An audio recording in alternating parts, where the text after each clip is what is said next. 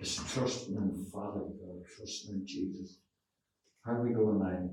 Glory to God. Okay. All right. I think we're working. Hallelujah. Oh, look at this. Oh, thank you, Jesus. Thank you, Jesus. It's a bank holiday tomorrow, so you can go on and go. That's dangerous to say that about it. Don't say that to me. Don't tempt me with a good time. You guys bear with me 1 second. These mortal bodies can feel tired sometimes, huh? Have you noticed that? Even God, when He put on our mortal body, felt tired sometimes. I mean, Jesus is God, right? And God Almighty, when He put on these bodies that we're in, He even felt tired sometimes and was like, I got to pull back and go like chill for a moment and get some rest. You know, I feel like there's somebody here that despises themselves for feeling weakness, or think that there's something wrong with them if they feel weak, or they feel emotionally distraught. And I just feel like God wants you to know that it's a common thing that you could feel that, because you're in a mortal body. And that it's not that something's wrong with you when you feel weak. It's not that something's wrong with you when you could feel overwhelmed or emotional. It doesn't mean you're not in faith. It doesn't mean God's not there. It doesn't mean life's far from you. What it means is you're in a mortal body. And that the evidence that God would give you to tell you there's nothing wrong with you for that is when He put on these bodies we're clothed in, He also felt weakness. He also felt tired. He also felt overwhelmed sometimes. And you might think, how could that be? Well, what do you think's going on in a guy when he's sweating blood? You think he's feeling it? You think he's feeling like this body's being overwhelmed? I feel like so many times it's not really what we're going through that's the problem, but it's what we judge about what we feel when we're going through it that is the real problem.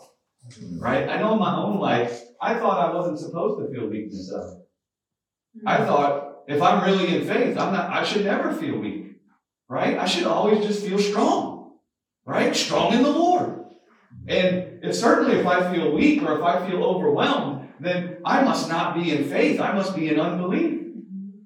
And what I've learned is that the pain that came from the weakness and feeling overwhelmed is because I judged it to be a sign that I was somehow far from life. Or God must be far from me if I feel this way. And I remember I was praying to God all the time. Lord, take this unbelief. Lord, take this unbelief. You remember the guy? Lord, I believe. Help my unbelief. You know? And I spent years doing that. And God was like, listen, Greg. Was Jesus now in unbelief when He was sweating blood? And I was like, no. So why is it you think you're in unbelief, Greg? Because you feel weak? Or because you feel overwhelmed?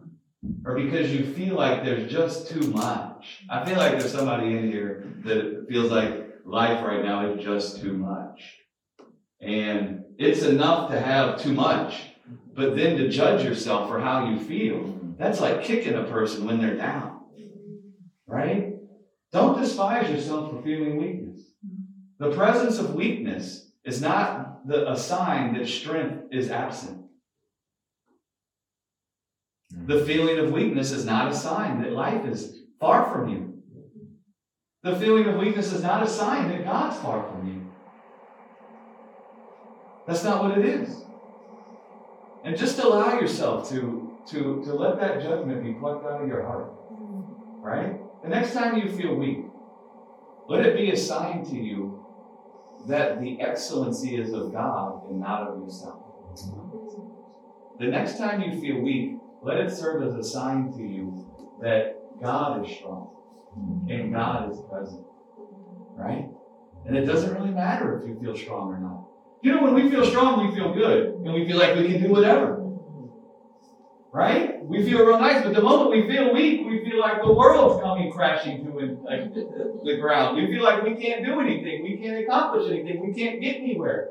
Well, listen, that's not true, because our strength isn't the power behind our life. Neither is the feeling of strength the power behind our life. It's God Himself that is the power behind our life. And weakness isn't a sign our life is being overcome. It's just a sign that we're not God. And hallelujah that we're not God. Right? And so the next time you feel weakness, man, maybe you have to sit down, maybe you can just pray, put on some worship songs, whatever you want to put on. But just remember that it's not a sign you're being overwhelmed or that there's something wrong with you or that you're in unbelief. I remember God asked me one day, is it okay, Craig, if you feel weak? I didn't think it was. No! And it just revealed what was serving me with so much pain. Yeah. Right? And he changed the judgment. Right? I still feel weak all the time. I thought I needed to get the weakness to never happen. I thought I got to get to the place where I never feel weak. And if I could get there, then hallelujah, that's salvation. Right? I need salvation from weakness. Now I find something else has happened, like the Apostle Paul said, where he began to rejoice in his weakness. Because he began seeing that the power behind his life wasn't whether he felt strong or not, it was God. And God's always feeling strong. Do you know when the strength of God was the strongest? When he looked the weakest on the cross. Boom! It makes foolish the wisdom of the world. Because the wisdom of the world says it's the strong. It's the noble. It's the wise. And here comes God. He's the strongest dude there is. And his strength came pouring out of him when the world judged him to be the weakest, most insignificant thing that ever was. Right? Paul began to learn this. And he said, rather let me rejoice in my weakness. For your strength is made strong in the weakness. Right? It's okay for your mortal body to feel weak. It's okay to feel overwhelmed. Doesn't mean you're losing. We don't like losing. Right? In the States, we have this funny thing that kids do when they think they're losing. Loser. You know the L? My wife and I have this funny thing we say to each other. Winning. You love to win, don't you? Winning. Listen, weakness isn't a sign that you're not winning. No. So if that's you, God is doing something in your life right now where he's going to make you, it's what he did with me, comfortably uncomfortable. Where you actually feel comfort in the midst of feeling uncomfortable. Because your mind becomes so filled with his presence, with him there. And you'll actually find yourself rejoicing in that place of uncomfortableness. You'll actually find God starting to pour out of you in that place. Right? Which contradicts the mind. We think we need to feel strong in order for God to pour out of us. Listen, I just have to be honest. I don't feel strong right now. Right? I flew across the world and we had a house meeting and I preached my brains out and then we talk and talk the gospel. And I love doing that. We talk the gospel and then I preached last night and I'm up all night talking the gospel. And then I preached this morning. And we go to lunch and we're talking the gospel. And ask these guys, I got all fired up at lunch. Right? And it's like, man, God can be fired up all the time. But this mortal body sometimes is like, I need sleep, man. What are you going to go to bed? You know? And I'm like, there's too much joy in this place. There's a joy in this place. I just want to come be part of it for as long as I can. Right? There's like a corporate word, and I think I've said this before, but it's so thick for me, I just have to say it again. There's a joy in Ireland. And that, some of you might think there is, and some of you might think, but there's so much heaviness or sorrow. And I don't say there's not a contradiction here. I mean, Jesus was the Son of God on the cross. And he didn't look like the Son of God, did he? No. It looked like there was a contradiction. And so I just see that there's a joy in this place. And something I know about human beings and God, we co-labor with God.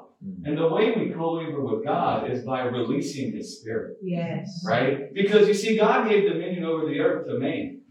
Right? And the way we release God into the earth is we declare his spirit. Amen. And so I'm just going to declare what I see, whether it looks like that or not. Yes. But there's a joy in this place. There's a joy, Amen. not just in this house here, but in all of Ireland that makes the joy in the rest of the world look insignificant.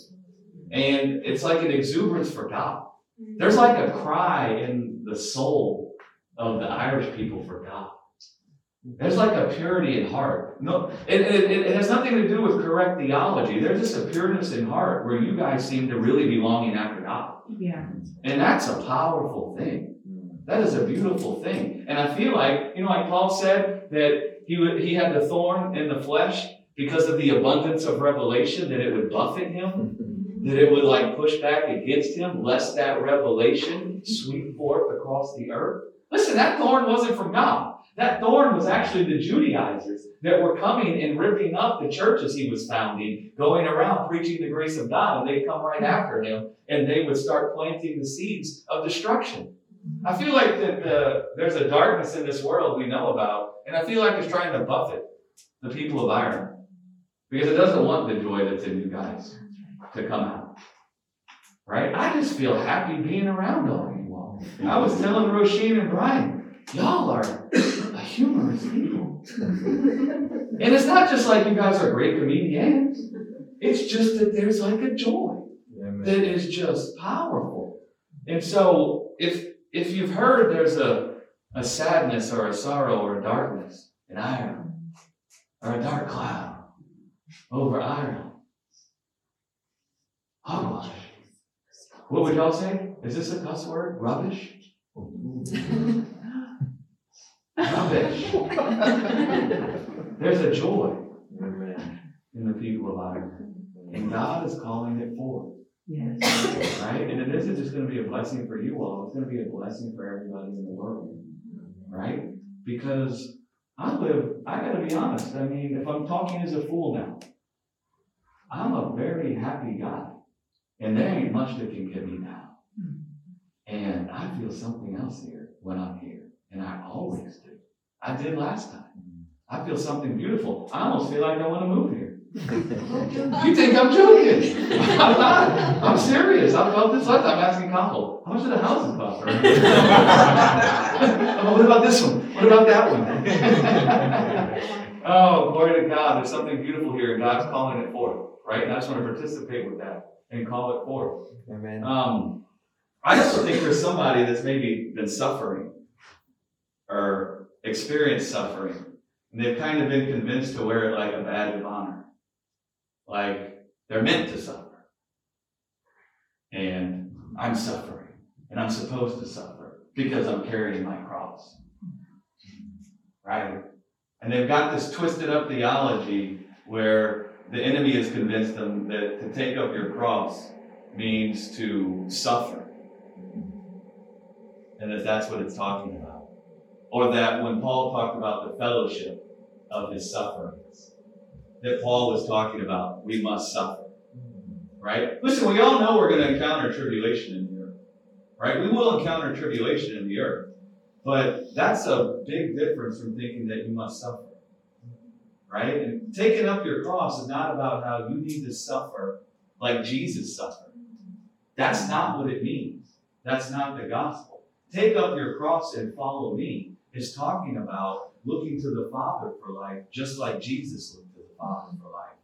That's what it means to take up your cross. Do you know even the reason why Jesus even ended up on the cross? Because he never looked to the world for his life. He never looked to his own strength to preserve his own life. Notice he didn't open his mouth when Pilate and everybody was accusing him. He didn't try to defend himself. He didn't try to justify himself. He just sat there. And so Jesus ended up on the cross because he never tried to preserve his own life. He never tried to find life through his own strength. He looked to the Father for life. That's why he said, Abba, into your hands I commit my life. That's what it means to take up your cross. It has nothing to do with you needing to go suffer like Jesus suffered. What it has to do with is you realizing you're dead to the world and the world's dead to you, which means the world is not the father of your life. Your life has not come forth from the world. And so this world is not where your life is hidden. And it's for you to see that God's the Father of your life. And it's for you to look to the Father for life. When you need peace, you look to the Father for peace. When you need joy, you call upon the name of the Father. When your name or your reputation is under attack, you don't try to preserve your name or your own reputation, but you look to the Father for your name and your reputation to be held intact. When you need to be set free from fear and you need to be set free from pain, you don't look to your own ability to save yourself from fear. You don't build up walls in your heart thinking, I must protect my heart from the fear and the pain. But you look to the Father to protect your heart from fear and pain. That's take up your cross. what it means to take up your cross. It's what Paul come and said, I was crucified with Christ. He wasn't talking about he suffered like we think of suffering. What he's talking about now is I see there was a faith in the Son of God's heart when he was nailed to a cross. And I see that the faith that was in his heart was that the Father would give him life. That's why he called out to the Father. And so Paul said, I live in this world now by the faith of the Son of God, who loved me, who gave his life because he loved me. And Paul said, I see a faith in that guy's heart when he was suffering that he looked to the Father for life. And so now I'm living in this world looking to the strength in the Father's hand for life. And I'm not looking to the strength of my own hand or to the strength that's in this world for life. That's having fellowship with the sufferings of Jesus. Because Jesus had a faith in his heart when he was suffering. And the way you have fellowship with Jesus in his sufferings is you take upon yourself the same faith that was in his heart, which is there's no life found in this world. There's no life found in my own strength. The only life there is in the Father of lights in heaven. And when you find yourself believing that, you're living by the faith of the Son of God. You're living by the faith that was in his heart when he was being nailed to a cross. And that's giving you intimacy with him in his sufferings. Yeah. You see? Yeah. Religion has a way to make everything so jacked up. Have you ever noticed? Take up your cross. I mean, I don't know if you guys have these guys like this here, but there's these people in the United States that actually will reenact the cross and get themselves to be nailed to the cross. Yeah. And they do it in the name of the Lord. I just got to say, you're doing despite unto the blood of Jesus when you do that. You're trampling underfoot the blood of the covenant. Yeah. And you're counting as common the blood of Jesus and what he did. Because he went to that cross like that so you wouldn't have to. Amen. Right? But religion will come and say, take up your cross. And we turn it into something literal. Glory to God. Does that make sense? It always does. That's like the voice of God. It always does. Well, thank you guys for coming back tonight. Those of you that were here this morning, man, it's good to see all your faces again. Y'all are hardcore. Yeah. Y'all are like me because I preached for a long time. Right? I mean, I can keep going. I don't know how long it was, but it was a long time. This dear sister over here called the beginning part the preamble. You know? And the people in our church call it the message before the message. Right? Because inevitably speaking, don't let the preacher do the announcements. You know what I'm saying? But at the church, they give me the announcements. So I get through like one announcement and I'm preaching. You know, and I'm going. And then I go on for like 20 minutes before we even get to the message. Hallelujah. It's like I'm getting worked up. A lather. You know? You got to get loose like a stretch. Right? Glory to God. So thank you for coming back. I'm going to keep building on some of the things that we were talking about this morning. Just bear with me while I find this.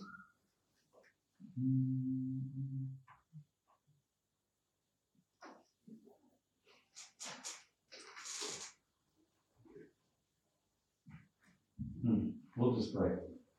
Thank you, Lord, that you are our dream come true. Thank you, Lord, that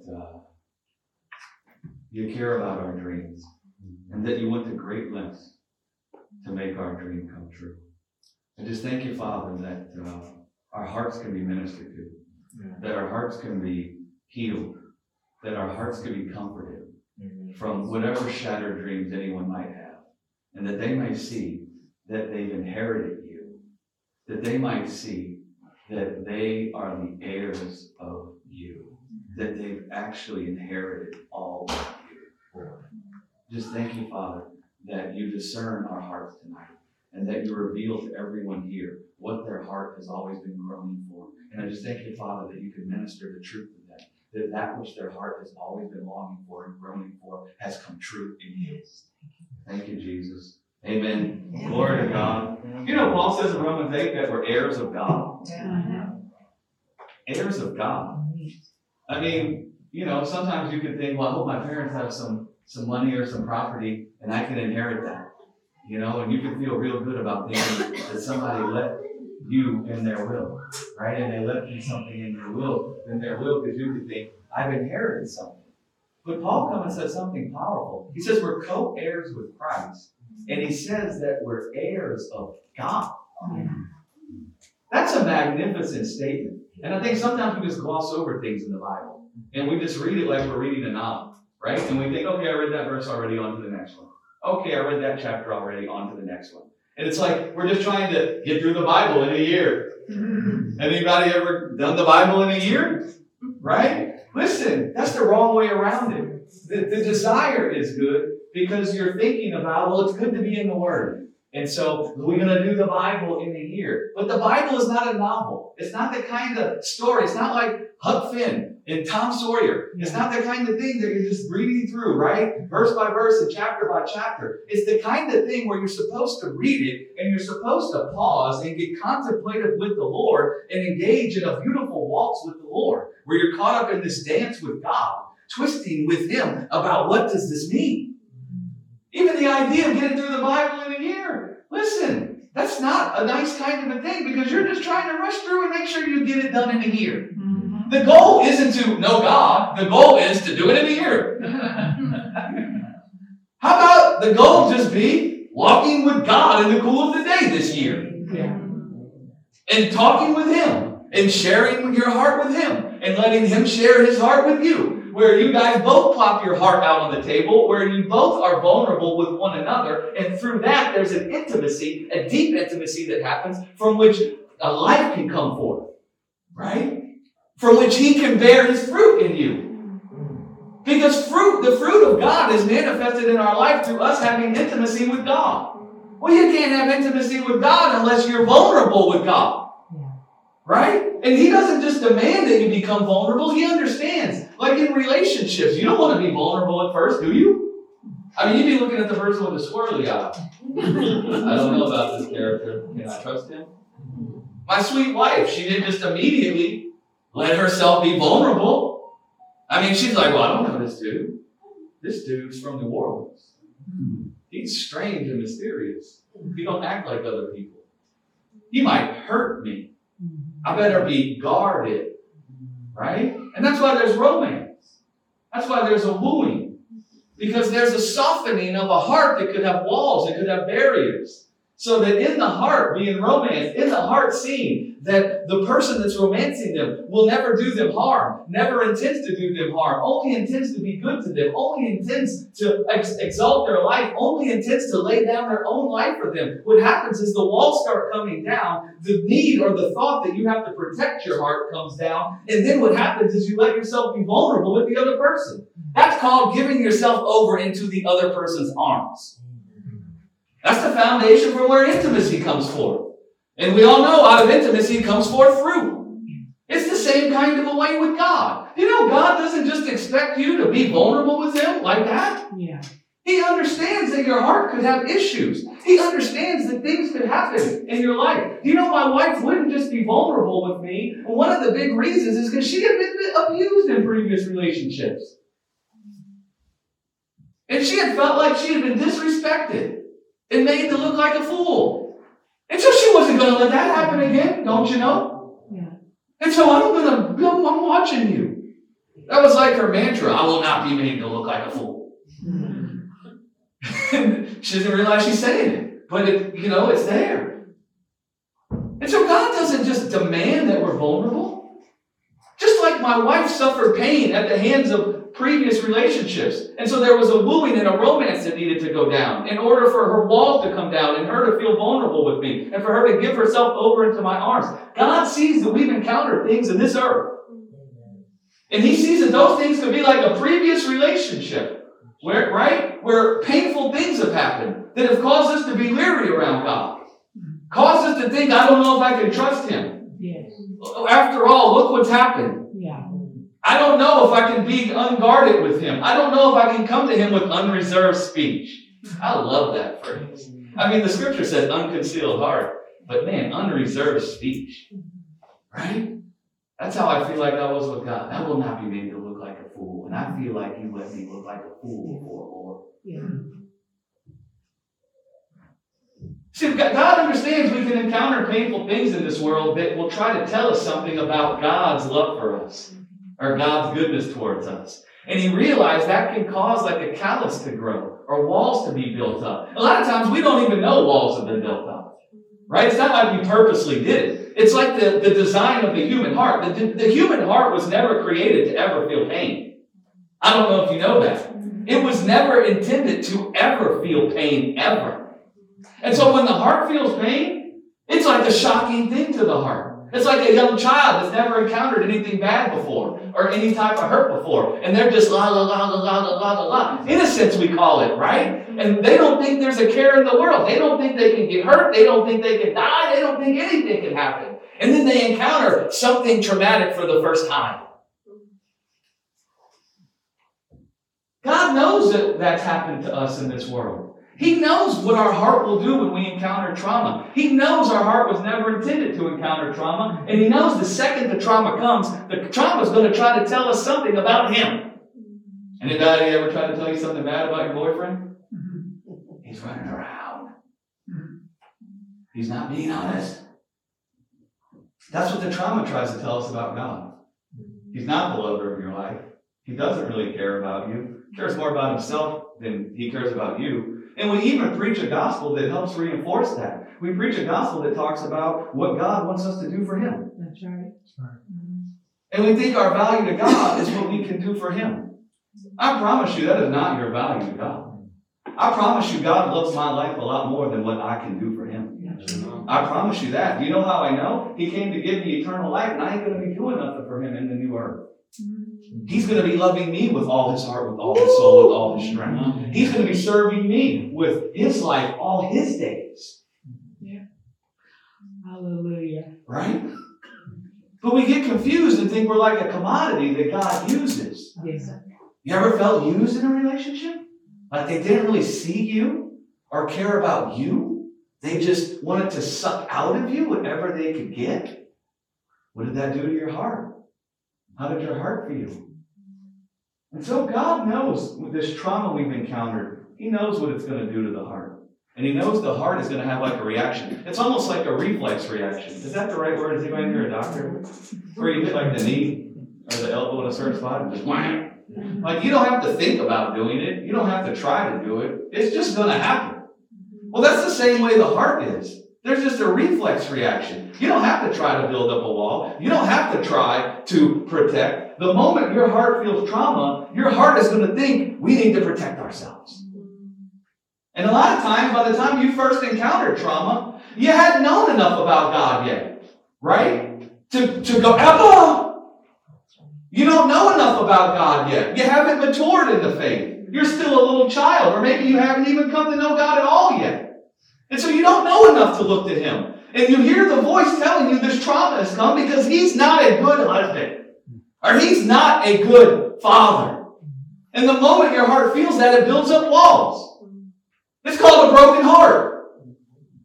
And God knows this about us. And he knows that there's walls. And he is not upset about the romance. He's not looking at his clock thinking, when will they be vulnerable? When will they let me into their heart? When will they let me have this dance? He's not thinking like that. Do you know why? Because your heart and your life is more precious to him than what he can get out of you. He's not trying to force himself onto you. That's right. He doesn't want to force himself onto you. He's actually excited about the dance. Yeah. I wasn't discouraged by what my wife said. I mean, I remember the first time I had a really bad relationship before I met my wife. And I realized that I had confused lust with love.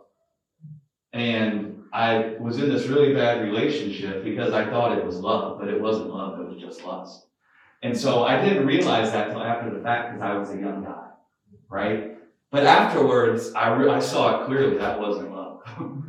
And so I swore, that ain't going to happen again. I said, so Lord, you're going to make me whole in my heart before I have any other relationship, right? So that I know it's real. I remember the first time I saw my wife walking down the stairs, it was like slow motion, right? It was like, and her hair was like flapping in the wind. It was like, who's that lady? Who's that lady? And so when she was, you know, a little, and she wasn't rude, but she was guarded. That didn't discourage me. I didn't feel frustrated. I didn't think, why won't she let me in? I got a big smile on my face, in fact. And I just thought about wooing this woman. Because the value and the treasure I saw in her was much greater than anything that I thought I could get to meet my needs. And I thought, I'm just going to have fun romancing this woman. That's how God feels. He doesn't come demanding for you to let him in your heart. What he comes to do is romance you, right? He comes to make himself vulnerable to you first, right? He comes and bears his soul to you first. Yes. He comes and plops his heart out on the table first, right?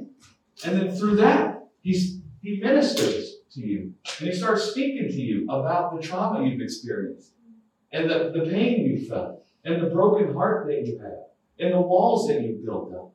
And he slowly and methodically romances you to the place where you forgot you need to protect yourself. You no longer see a need to protect yourself because you see there's no darkness in God. You see there's nothing in God to fear.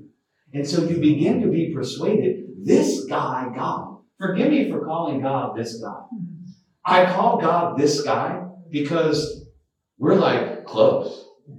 And when I say this guy, I mean, there's nobody else like him, right? I say it innocently. It's actually a reverent term for me because I'm so in awe of his goodness that I feel that safe with him. Like a little child that can just run into his lap and jump in his lap and pull in his beard, right? And say, Papa. But I said this guy once in a message and somebody got very offended online. You can't call God this guy. Oh, dear. Lord help us. We're a peculiar people, aren't we? I mean, we grow up with our traditions and we ought not let anybody mess with them. But Jesus said the traditions of man make the word of God of no effect. Yeah. That's right. That the traditions in Israel were so great and so valuable to them that they couldn't even recognize God when he showed up.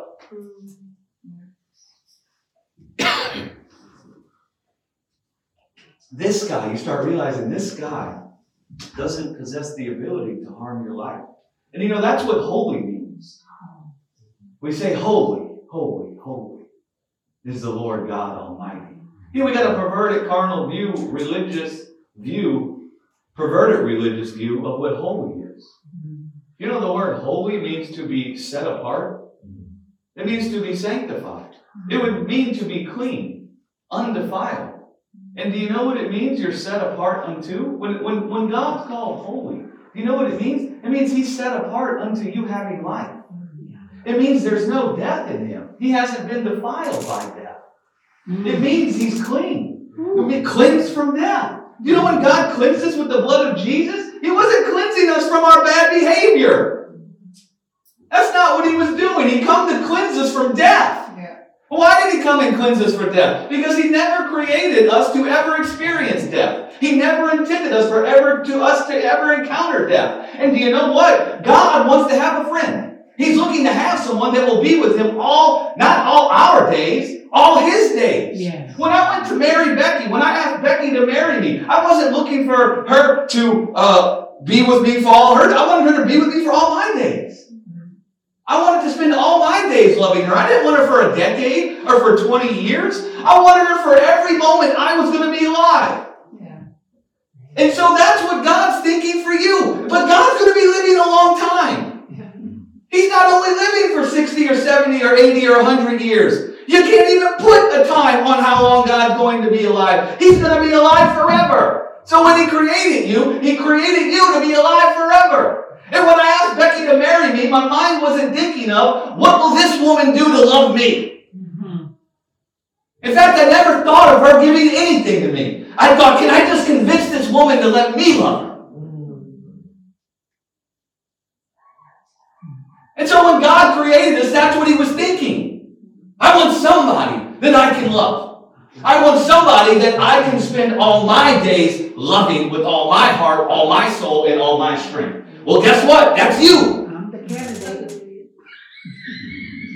Well, then he had a big problem, though, because we're dying. That's right. We never define the gospel by the dream God had for his own life. We all have dreams for our life, and we can feel brokenhearted because we can think our dream didn't come to pass. Well, we never think, why is it that we even have dreams? We never think of, maybe it's because we're in the image of God and God first had a dream. Well, what's this guy God's dream? Well, you know what he dreamt? He dreamt that there could be somebody like him. Somebody he could see himself in their face. Someone that could know his life and that could feel his love and feel his joy, and they could talk to him about it. And they could walk around and share life together for all eternity. That's what he was after with us from the beginning. And he walked through creation, and he made the trees, and the trees are nice. And he made the animals, and the animals are nice. And he made the sky, and the stars, and the moon, and the planets. And wow, they sparkle, they twinkle. Glory to God. That's good too, creation says. And he made the water, and the water's nice, and the fish is nice. But he looked through all of that, and he didn't see anything that looked quite like him. He didn't see anything that got his goat. He didn't see anything that when they walked down the stairs, it was slow motion. And the wind was flapping in the hair. Who's that lady? He didn't see anything like that. He didn't see anything that was the apple of his eye. And then he made us.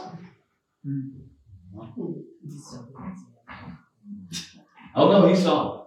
It says he got down on one knee. It says that God blessed Adam. And do you know what that word blessed in the Hebrew means?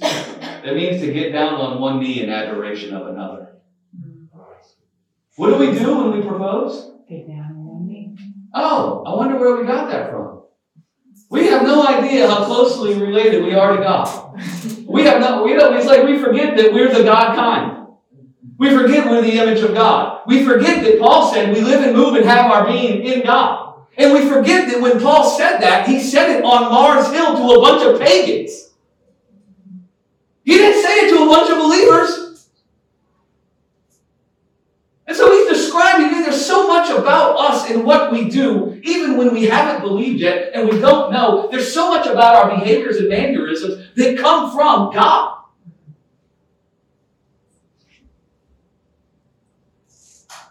And so when you look at what happened, God's got a problem with us dying because that messed up the dream he had for his life.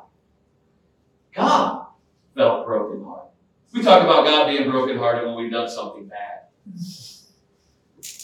Anybody ever told you that? When you messed up and done something bad, God's disappointed. He's brokenhearted with you. Well, it's true, God can feel brokenhearted, but I promise you, the broken heart God had was that the one that he loved, the one that he wanted to spend all his days loving with all his heart, with all his soul, with all his strength, they're dying now. And he never created them to die.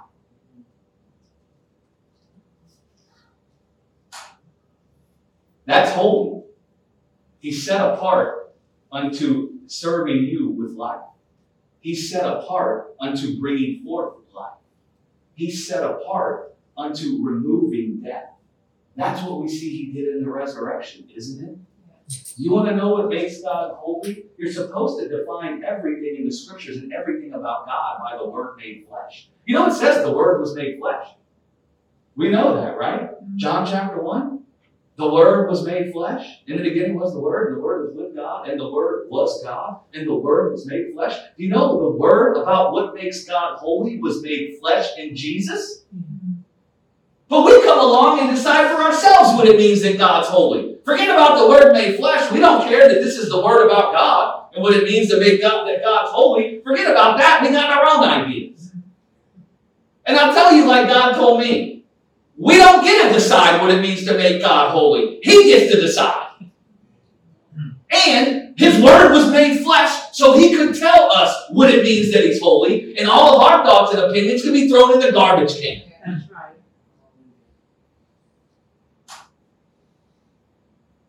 Holy, holy, holy is the Lord God Almighty. Yeah. We got a church in the earth that thinks holiness is to punish sinners. And so we're busy hating sinners. We don't even realize realize what that does inside of us if we think the holiness of God and the righteousness of God is about how he's going to punish sinners. It don't take a holy, righteous person to punish sinners. We got jails punishing sinners right now in this world. Sin carries within itself its own punishment. God don't need to come and give an assist to sin. Sin carries death within it. And sin serves people with death. It doesn't need God's help. That's right. What makes God holy, because any person in the earth can punish a sinner. You don't need God for that. The devil punishes sinners. We come and describe God in the image of the serpent. Yeah. And we don't realize what that does in our hearts and the damage it works in our hearts to keep us from trusting the God that we want more than anything to trust. Yeah. Well, it's a wicked thing because in our hearts we really want to trust God. But then everything we believe about God makes it impossible for us to trust Him. And we just keep going along, singing the songs, doing the cliches. Yeah. Hallelujah. I agree. I say it this way because I myself have lived through all that. Right? It takes a righteous person to heal a sinner. It takes a righteous person to lay down their life for the ungodly. The scripture says, well, somebody might lay down their life for a righteous person. Somebody might lay down their life for someone that's good. But God demonstrated his righteousness that while we were yet ungodly, he laid down his life. That's what makes God holy. That he come to justify the ungodly. That he came to serve the ungodly with love. That he came to cleanse those who were in bondage to death and had been clothed in a body of death. He came to cleanse them from death. That's what makes God holy. That's why you feel so happy. That's why the verse says, those who are forgiven much love much. Because when you see that kind of a God, man, you're filled with love, I promise you. And the word forgiveness, I think I preached this the last time I was here. The word forgiveness doesn't mean that God went to an anger management program and got it right to no longer be mad at you. Right. The traditions of man make the word of God of no effect. We've attributed that meaning to that word forgiveness. But that's not what the word forgiveness means in Hebrew. That word has nothing to do with being mad with somebody and then no longer being mad with them. Do we really think God can be offended? We're busy telling each other that if we're in unforgiveness, that can hurt our life. But we think God was in unforgiveness and we think God was offended. None of us think it's good to be offended, but we think God was offended. Yeah. We don't even think about how ridiculous these things are that we say about God. The word forgiveness in Hebrew means to divorce one party from another. It means to send something away from someone. And so when we talk about God has forgiven our sin, the wages of sin was death. God didn't want us to die. He had a real big problem with us dying. So he forgave our death. He came and divorced us from death.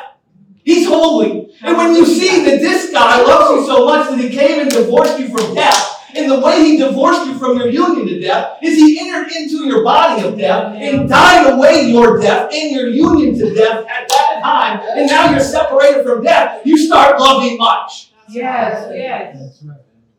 I mean, Paul says in Romans 7, unless the husband dies, That's right. you're not free to be married to another. Well, we were married to death.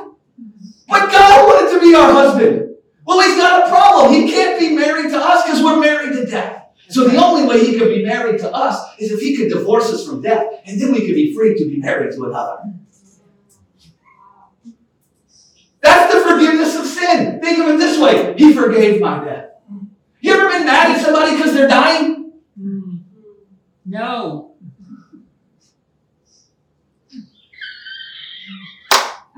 I mean, my mom just got diagnosed with cancer. Stage 4. Do you think I got mad at her because she was dying? Because the cancer now tried to say she was dying? No, you know what I felt inside of me? I felt the same thing God felt inside of him. I laid my hands on her and I said, let this cancer be divorced from my mother. That's right.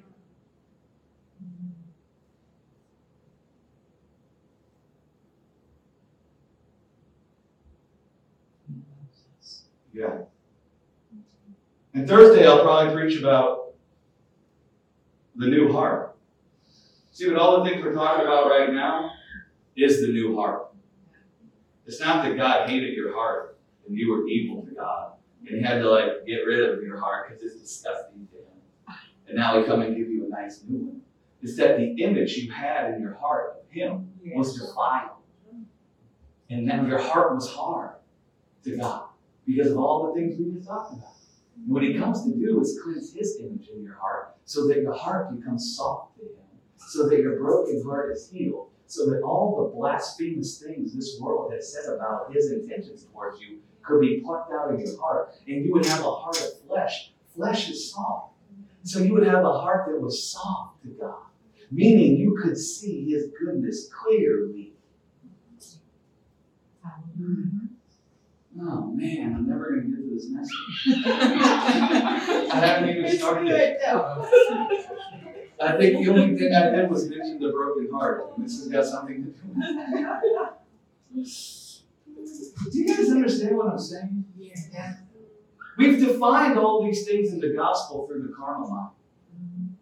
That's a mind stained with sin and death. And it's blinded us to what these things actually mean. And it's created a gigantic stumbling block to us experiencing the God we all know we love. I've loved God my whole life, since I was 3. You really love God. I wanted more than anything to trust God. But I found myself always doing these things that indicated I didn't trust him. And then I condemned myself for not trusting him as good as I wanted to. All the while not realizing the image I had of God made it impossible for me to trust him. And God saw that was the problem. God wasn't upset with me because I wasn't trusting him. God doesn't judge after the flesh. Jesus says, I judge no one after the flesh. When the woman was thrown at his feet, caught in the act of adultery, and the Pharisees came and said, Moses said she should be stoned. Jesus didn't judge her after the flesh. He didn't judge her after what was coming out of her. In fact, he says, I judge no one that way.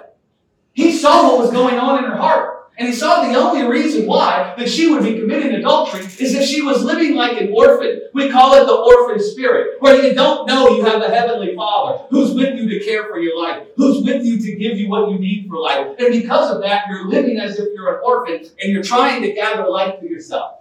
And the more you try to gather life to yourself, the more you're going to find the fruit of death coming out of you. And so Jesus knew this woman just doesn't know the goodness of the Father. This woman doesn't know that God would never condemn her to death, but that God is the justifier of the ungodly. This woman is unbelief towards the goodness of the Father. And so Jesus said, the way I'm going to fix the adultery that's coming out of this woman is I'm now going to stand up in this temple. I'm God. Yeah. And I'm now going to stand up in this temple and I'm going to heal her blindness. And I'm going to reveal the goodness in my heart to her right now. And what did Jesus do? Moses says such to be stoned. Jesus gets down on the temple floor on the stone and writes with his finger. What does it say the law was written with? The finger of God. Jesus says, you presume to tell me what Moses says? I wrote the law. Yeah. In a little bit, he stands up and says, I am the light of the world. Do you know when he stood up and said he was the light of the world? It was the day they were celebrating the law as the light of the world. And so Jesus says, you think Moses says God condemns this woman to death? That's not what Moses says. Moses says, should a person trust in their own strength for life, that condemns them to death. But that God heals the sinner. And so then what does Jesus stand up and do? Removes the accusers. Yeah. Removes the sentence of death that's hanging over her. He stands next to her as her advocate. He stands next to her and justifies her. He bullies the bullies. Yes. And he does it peacefully. Man, when we bullied the bullies, we had to get our knuckles bloody. Jesus, this guy, Jesus, my man bullies the bully without even, with no violence. Blessed are the peacemakers.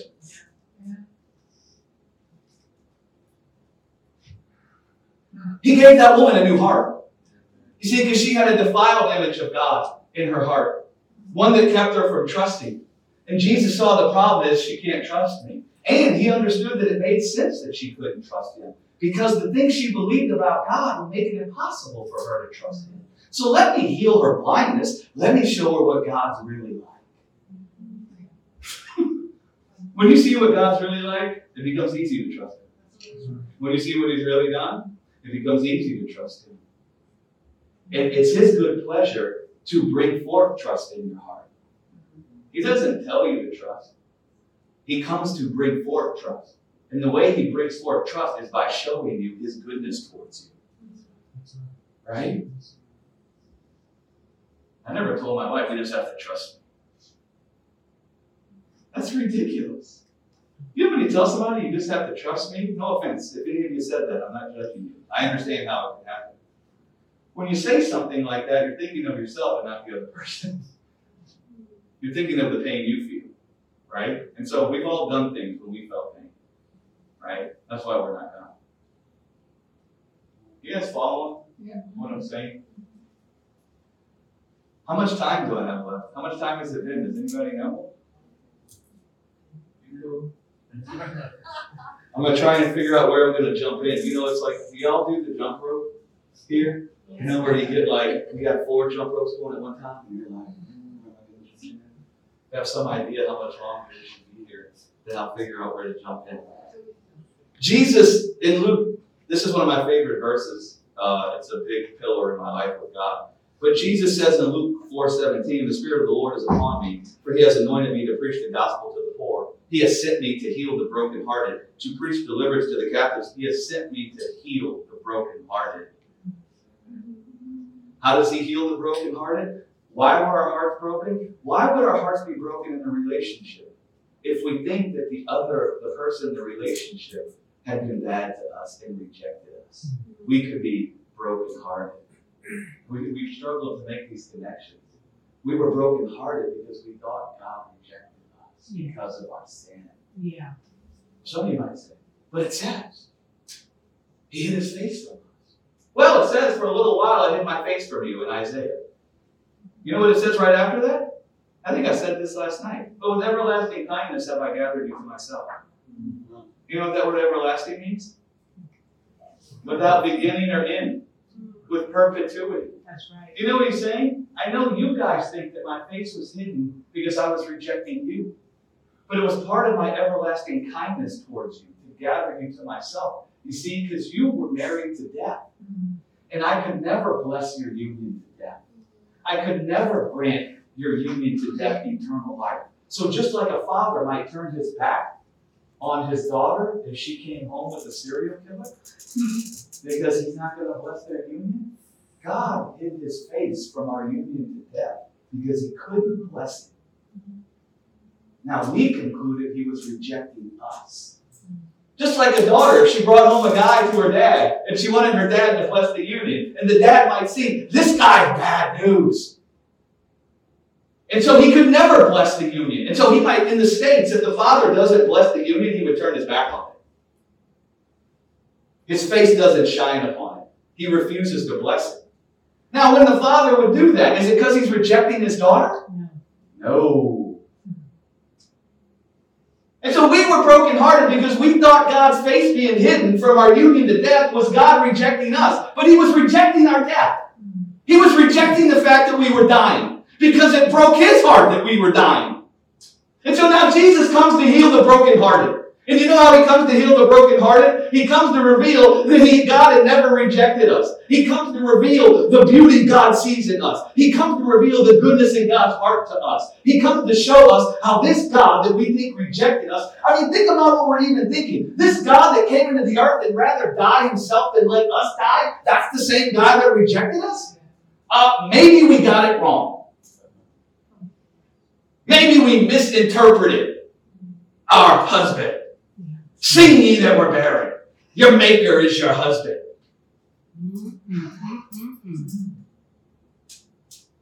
We thought God rejected us because we were barren. We weren't bearing fruit for him. God saw it was because we were fornicating with death. And so we were bearing the fruit of death. So he hid his face from that so he could divorce us from death. And now Jesus comes to heal the brokenhearted. He comes to reveal that God never abandoned us. That God never rejected us. That God rather died himself than let us die. That's what he came to reveal. To set at liberty them that are bruised, to preach the acceptable year of the Lord. You know the acceptable year of the Lord we were talking about earlier, the Jubilee. The acceptable year of the Lord is the Jubilee. Yeah. And the acceptable year of the Lord is a very significant term to the Jewish people, which is why Jesus would have said it in that place. During the acceptable year of the Lord, it was declared that your indebtedness was gone. And so you could come home to your inheritance. Right? Well, guess what? We were never indebted to God. You never owed God a debt.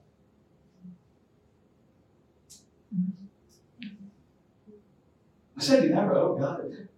It says we were all our days in bondage to the devil through the fear of death. So because we were stung by death in our hearts and filled with fear, we were always laboring and toiling, trying to gather life to ourselves. That was our bondage. The acceptable year of the Lord, Jesus came to declare, is that he divorced us from death and that we can come home to our inheritance. You know what our inheritance is? God. The incorruptible, eternal life that God has in himself. That's our inheritance.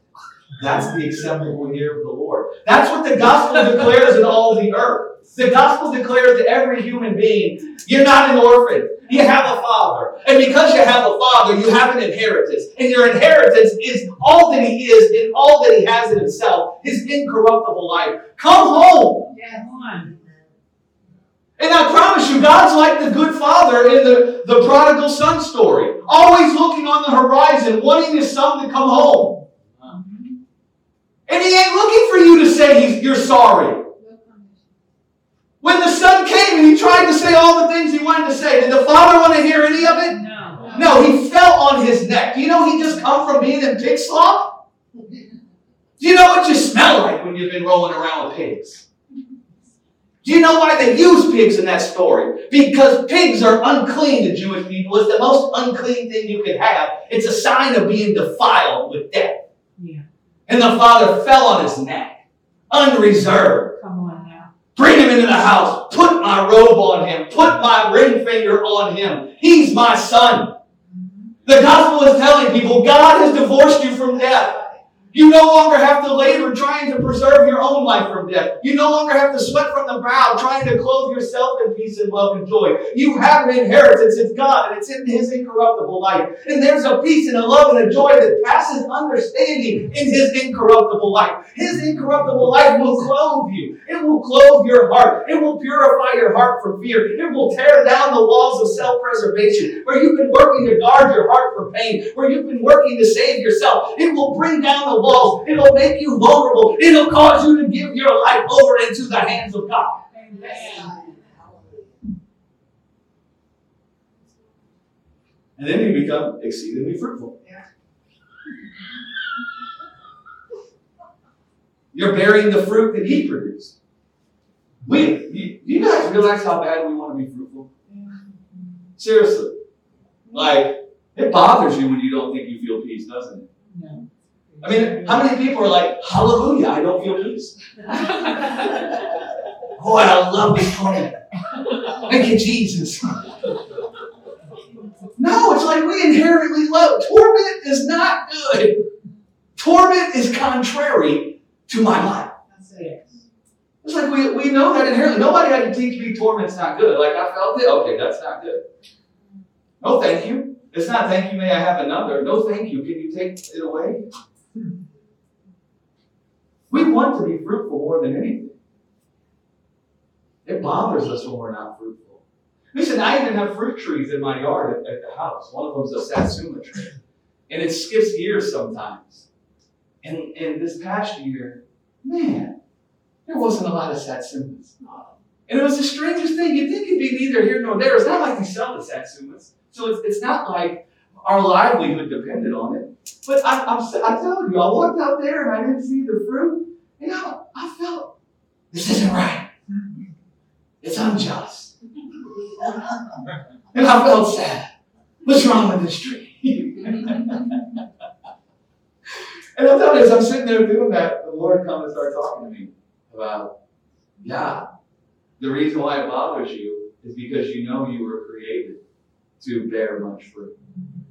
You know you were created for peace and love and joy. And the moment you don't think you have peace and love and joy, it bothers you. And when we don't feel peace and love and joy, have you ever heard the voice when you don't feel peace and love and joy? Where's your God now? Yes. You ever notice how when you don't feel peace and love and joy, you feel distant from God? You feel like there's no intimacy. Right? And then your mind starts running wild with all the ideas about, why wouldn't you be here? What have I done?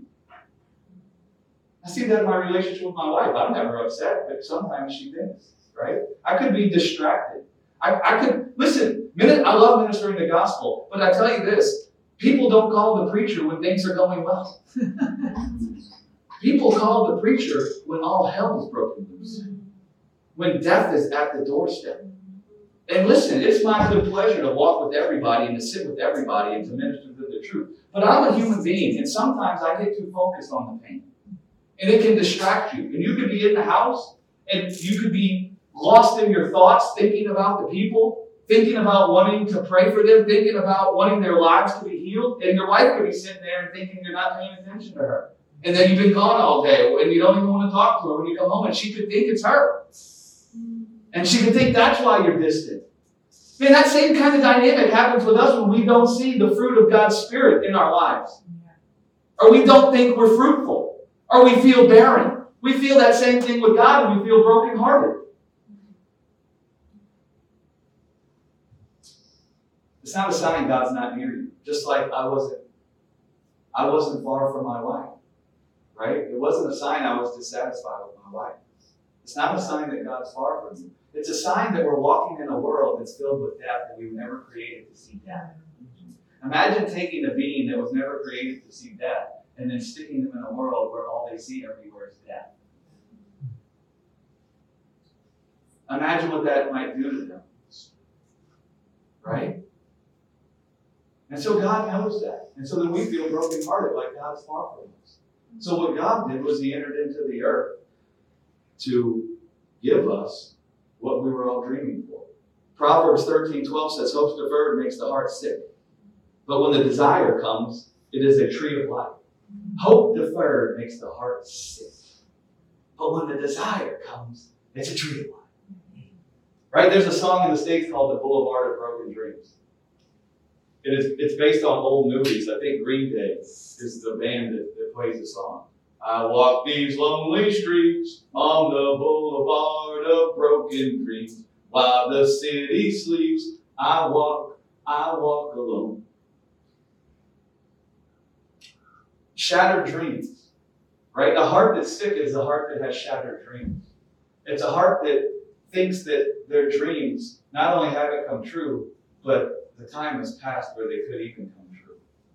And their mind is only filled with regret because they're thinking back to all the things that if they could have gone this way or that way, it could have all been changed.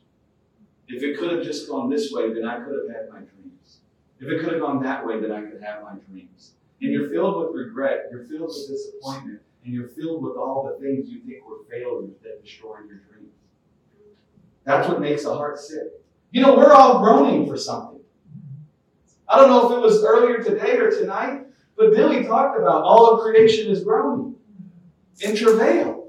You know that Paul goes on to say, and we're groaning with them. What are we groaning for? What are we dreaming for? What is the dream we really have in our hearts? Because we're all dreaming for something. Is there anybody in here that didn't grow up dreaming about something? We all had a dream for our life, didn't we? We all had an image of how we thought our life could go or would go. We all had an image of our life that if it went just the way we thought it could go, then we could have peace and love and joy.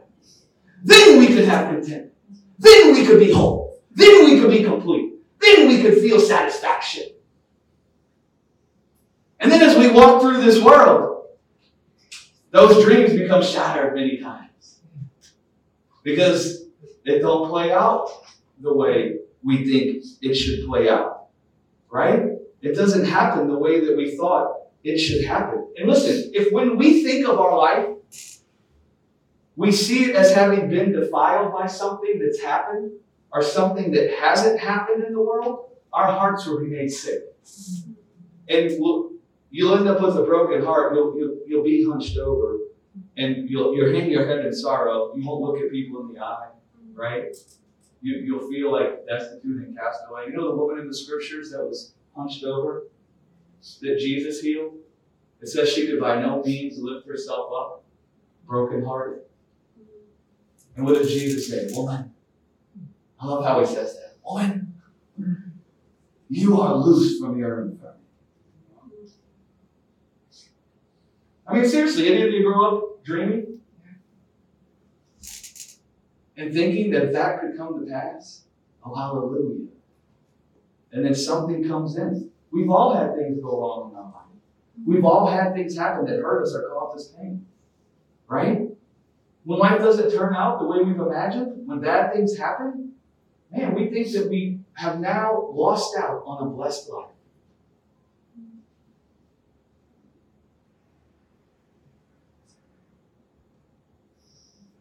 I think about things. I said that before probably. I say that because I think I want you all to start thinking about what you believe with God and why you believe it. But you ever wonder why we even have dreams?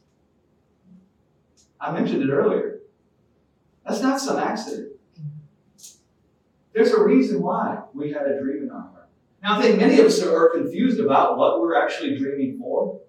And because we feel something in our heart that we can't explain, we end up trying to put an image on it by finding something in the world. And we think we're dreaming of that. For me, when I was a little boy, one of the things I could do, I had this great ability to run. Until I had all these scholarships lined up, right? For college and for high school. And I had all these companies lined up wanting to give me sponsorships to run and be in the Olympics, right? And so the Olympics became my dream, right? And I realize it now, but the reason why the Olympics became my dream is because I thought that would be the power unto me having peace and love and joy. I thought that would be the power unto wholeness, completeness. I thought that would be the power unto me being seen to be valuable. I thought I could reach my potential. If you have eternal life, you've reached your potential. That's right. Because the greatest potential of any human being is for them to overcome death and live eternally with God. And if you have eternal life, you've maximized your potential. Don't let the world come and define your potential by some ability you have. You might be able to enjoy that ability, but don't confuse your potential with that ability, because it will leave you brokenhearted. Yeah. So I thought I could be revealed to be full of glory and honor if I could be in the Olympics. I could win gold medals, break world records. After all, look at this ability. It's how I dream. But you know what I was really dreaming of was eternal life. I was really dreaming of an incorruptible life. I was really dreaming of the kind of peace and love and joy that can only come to you through God and His life. But I didn't know enough about what I was dreaming of to see that's what it was. And so I set my heart on these corruptible things that could never cause my dream to be realized. And when they didn't happen, it left me brokenhearted, wondering, where's God? Why didn't He come through? Doesn't He care about my dreams? Why did He fail me? Yeah. I ended up getting really hurt in a race and couldn't run anymore competitively. And I promise you, I heard the voice, where's your God? If He loves you, why wasn't He there? Why did He let this happen? He doesn't care about your dream. Ecclesiastes 3:11 says, He has made everything beautiful in its time. And I'm reading from the Amplified. This is telling us about our dream and what it is in our heart that we're actually dreaming of. Okay? He has made everything beautiful in its time. He also has planted eternity in men's hearts and minds. He has planted eternity in men's hearts and minds. That's the dream. That's what we're dreaming of.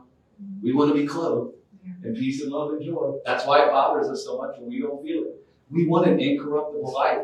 That's what we're dreaming of. We want a life that can't be harmed. We want a life that can't be stolen from. We want a life that can't be overcome. That's what we're all dreaming of. That's why we're bothered so much when something bad happens. That's why we feel so brokenhearted.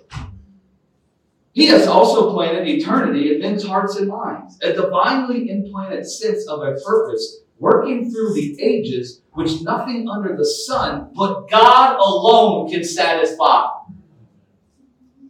So he put this thing in our heart, so we'd be dreaming of him. Paul would come and describe it in Acts 17 when he's talking to the pagans on Mars Hill. He would come and say, God has set forth our habitations. In him we live and move and have our being. And what he's saying when he says, in him we live and move and have our being, what he's saying is God is set apart unto life. God desires to see life. God is desiring to see life manifest in you. God wants to see life manifest in everything. And because we live and move and have our being in him, we're also wanting to see life manifest. We're also wanting to see corruption removed. We're also groaning like the rest of creation, desiring for these mortal bodies to be redeemed from death and for this earth to be cleansed from death. That's what we're dreaming of. That's what God's dreaming of. And the reason he put this eternity in our hearts, Paul says, is so that we might seek after him, if happily we might find him. Yeah. It's like a honing signal that he's put in our hearts. Everybody in the earth, whether they believe in God, whether they know they're living and moving and having their being in God, everyone in the earth is seeking life. Everyone. It's just some people don't know where life is found.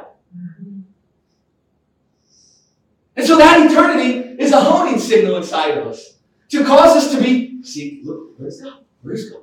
Seeking God. And you know, he's not just sitting somewhere far away thinking, well, I hope they find me. I didn't leave any breadcrumbs though, you know. He's also seeking us.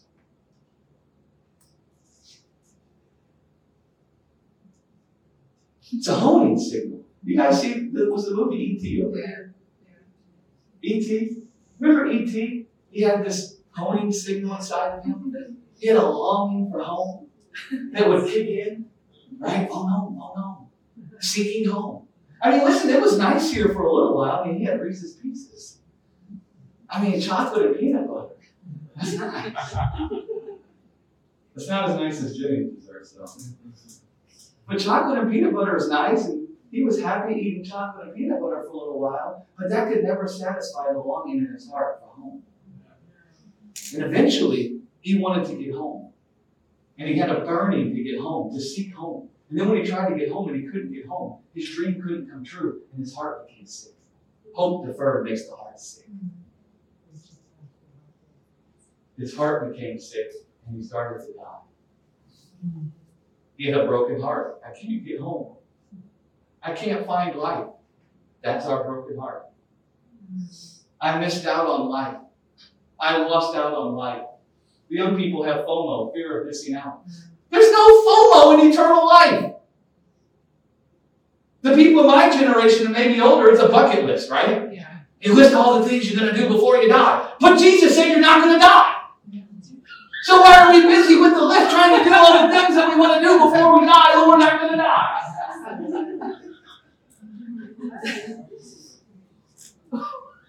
There goes my list. Oh, I'm so sorry. Really, I'm not. It's good. It's good. I say I'm sorry so you guys can know. Sometimes I can be, and I say I'm sorry so you know that I'm actually very kind and gentle. Even though I can get riled up and you can think, oh my goodness, look at his face. He's scary. I'm actually kind and gentle.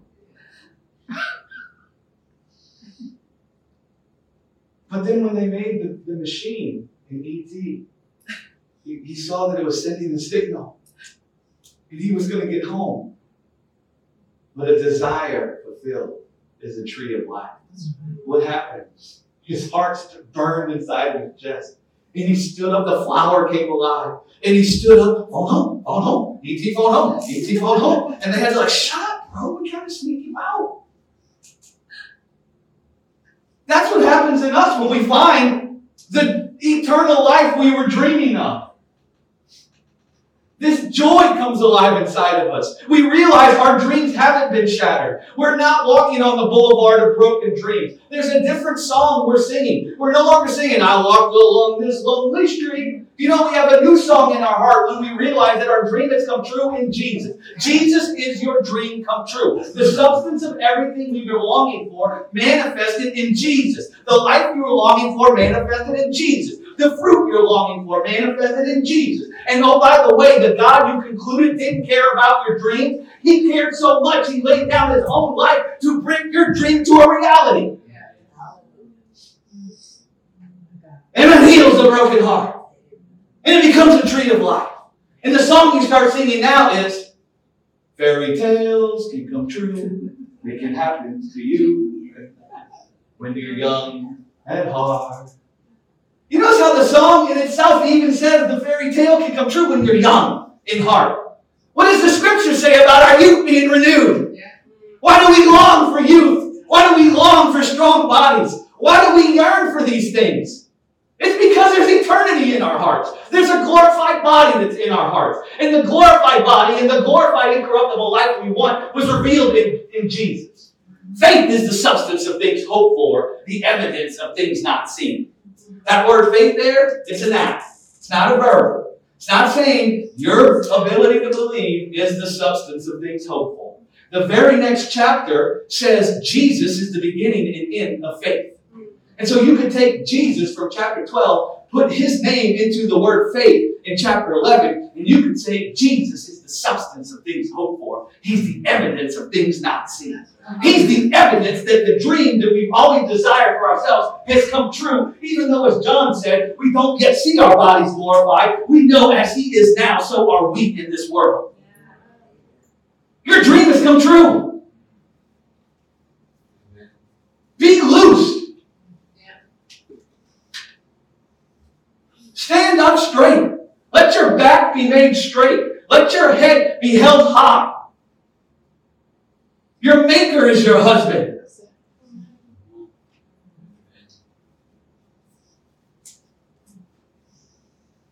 God discerned our heart first. We didn't even know what we want. You know, like little kids think they want stuff? They don't know what they want, and the parents have to, no. I understand. We didn't even know what we want. We had eternity in our hearts, and we didn't even know what eternity was because death entered into the earth.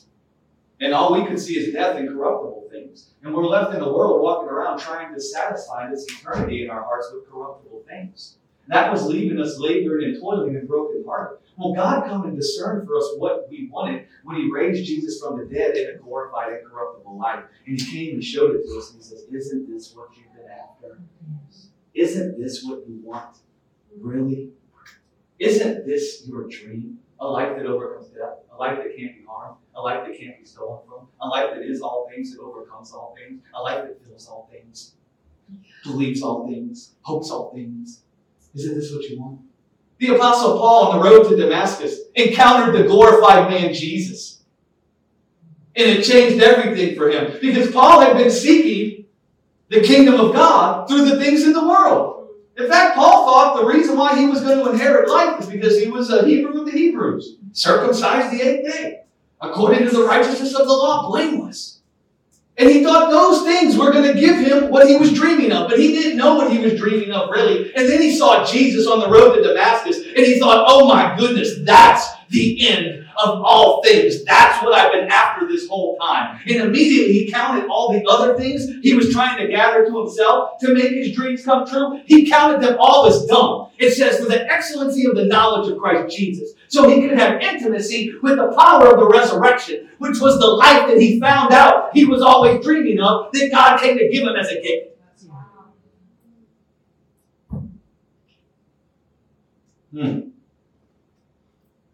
Within Jesus is the word that God never failed you. Within Jesus is the word that your dreams haven't been shattered. Within Jesus is the substance of what you've really been dreaming of. And it's the evidence that God has come and given it to you because he loves you. He really loves you.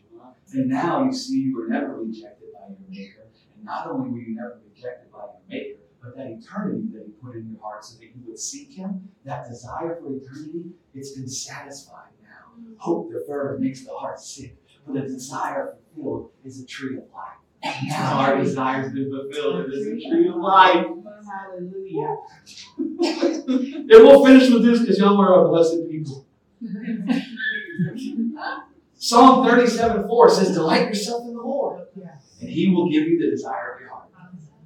You know, I always read that heart. I'm desiring that verse. I'm desiring all these things. And now, if I delight myself in the Lord, He'll give them all to me. I've seen people do some perverted things with that. There was a woman in the States that decided she wanted to get married to Kenneth Copeland. But I don't know if you know, he was already married. So she began delighting herself in the Lord and actually praying for his wife to die, thinking that God would give her the desire of her heart.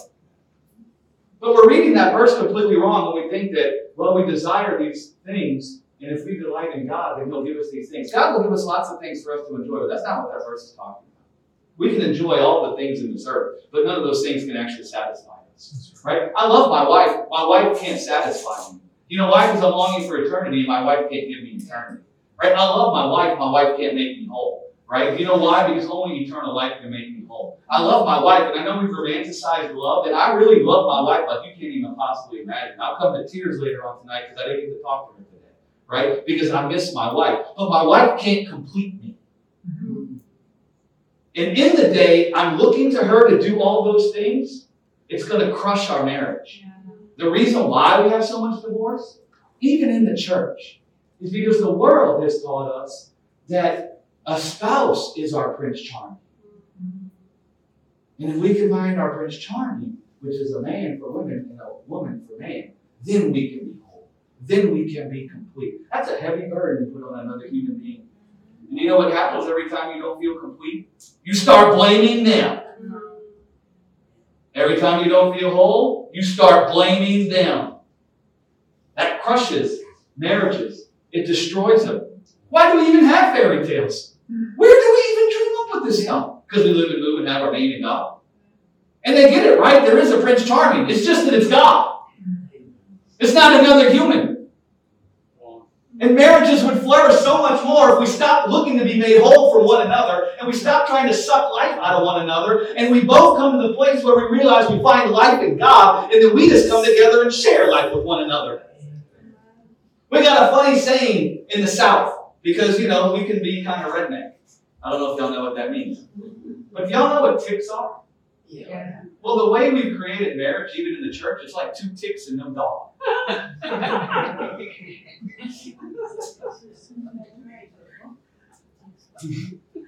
Both people trying to suck life out of one another, yet neither one of them have life in themselves to give. And then we blame one another every time we feel lack. Then we cannibalize one another. That's free marriage advice. Relationship advice. I learned that through much suffering. Delight yourself in the Lord, and He will give you the desires of your heart. What the psalmist is saying, delight means to look to something for the source. Right? Now, we just proved what we're desiring. Right? So this isn't just talking about any desire. It's talking about the desire for an incorruptible life. The desire for peace and love and joy. The desire for eternity, eternal life. Look to God for the source of the life you've been desiring, and you will find your desire satisfied. I've been satisfied. I have. And I can honestly say, I feel whole. And I can honestly, things go wrong still. And I can tell you it doesn't happen anymore. I never feel unwhole. I never feel incomplete. Because I realize those things, going right or wrong, could never satisfy my desire to begin with because they could never give me eternity. They've been moved out of the realm of being able to satisfy or take away. And now, I'm like E.T. all the time. Right? When he was happy, I don't even. Does that make any sense? Yes. Man, glory to God. I've enjoyed myself tonight. I really enjoyed myself tonight. Jesus is your dream come true. Your dreams haven't died. Your broken heart has died. In the name of Jesus, be healed. In the name of Jesus, be loosed from your infirmity. In the name of Jesus, be made whole. In the name of Jesus, receive ye the dream you've always had for your life. Hallelujah. Thank you, Father. Thank you so much. You guys have a great evening. Thank you.